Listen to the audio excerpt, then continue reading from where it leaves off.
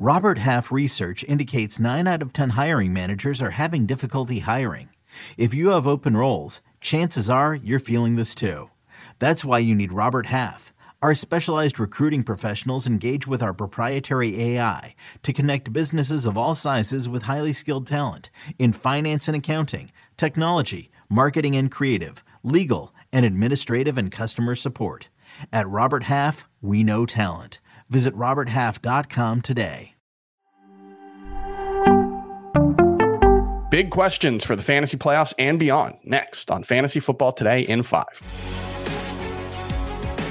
Welcome to FFT in 5. I'm Chris Towers here with Dave Richard. And like I said, we're going to talk about some big questions, both for week 15, week 16 for those of you who are on a bye. And hey, we know some of you sadly got eliminated from the playoffs or from playoff contention last week, but hope you're still listening. We're going to try to keep you guys engaged as well. So we're going to have some questions for next year as well. But first, let's talk about week 15. And Dallas Goedert and Darren Waller are targeting week 15 for their returns from IR. That's two pretty big name tight ends who you probably want to get in your lineup. But here's the question.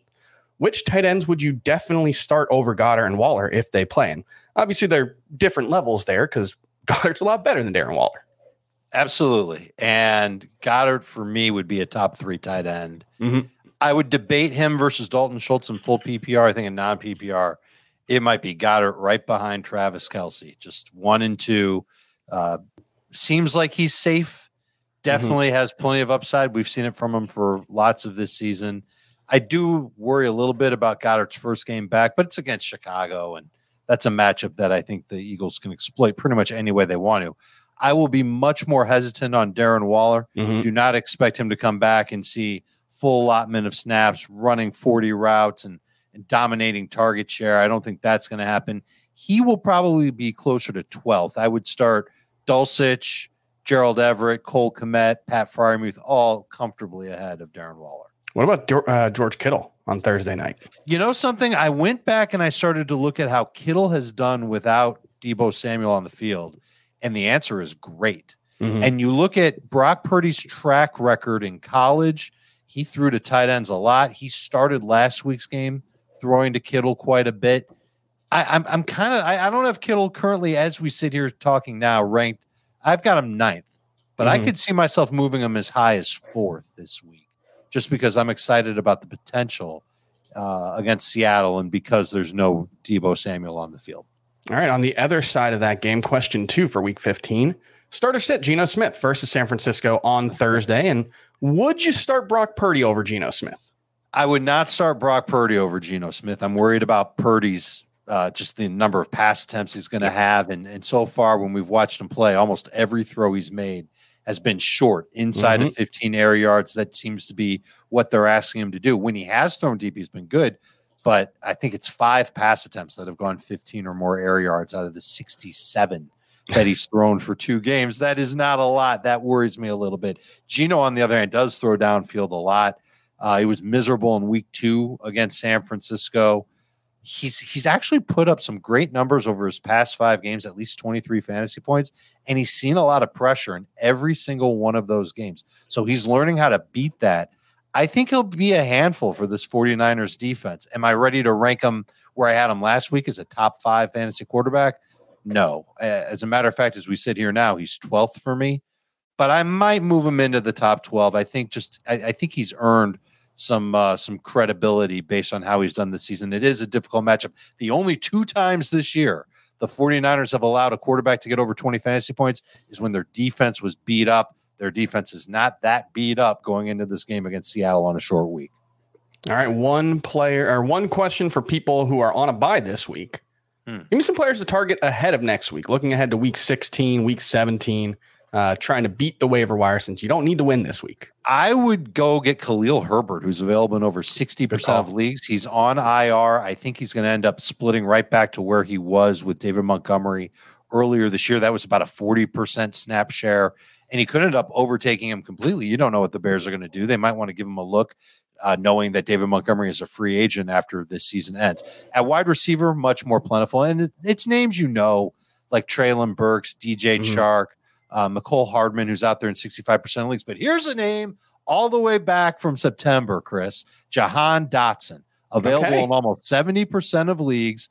I don't love him this week, but I do think he's got some potential to help you. I am stashing him on a bunch of my benches. DSTs, the Titans are going to be very popular, but they're also 30% available. They play Houston in week 16. The Broncos, their next two games, Cardinals with no Kyler Murray, and the Rams in week 16 with Baker Mayfield. They're 56% available. You could use them for the next 2 weeks and get some good production out of them.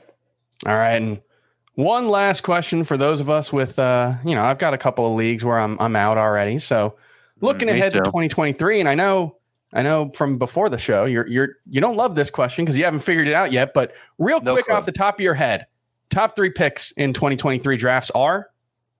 I think that people are going to gravitate towards safety in 2023, and they're not necessarily going to want to fill the running back position immediately. And I look at everybody that's out there. I think the safest player to draft in 2023 is going to be Justin Jefferson. So in a PPR league, he will probably be my number 1. And then I don't know if I can go with Christian McCaffrey at number 2. We'll see. He's been so great. It's just a matter of how old can he be and still be effective.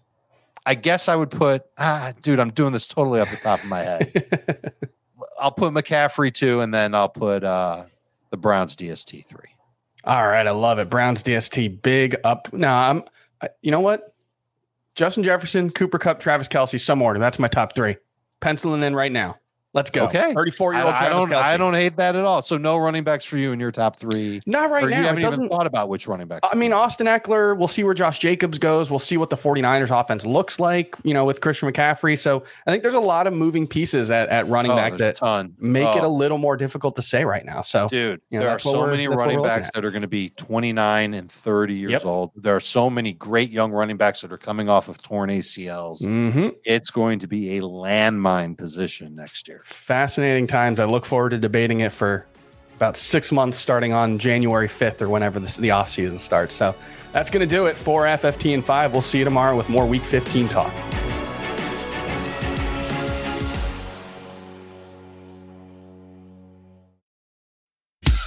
Every sport has their big, juicy controversy. Boxing has the Mike Tyson ear bite. Cycling has Lance Armstrong. Baseball has its steroid era. Curling has Broomgate. It's a story of broken relationships, houses divided, corporate rivalry, and a performance-enhancing broom. It was a year I'd like to forget. Broomgate. Available now.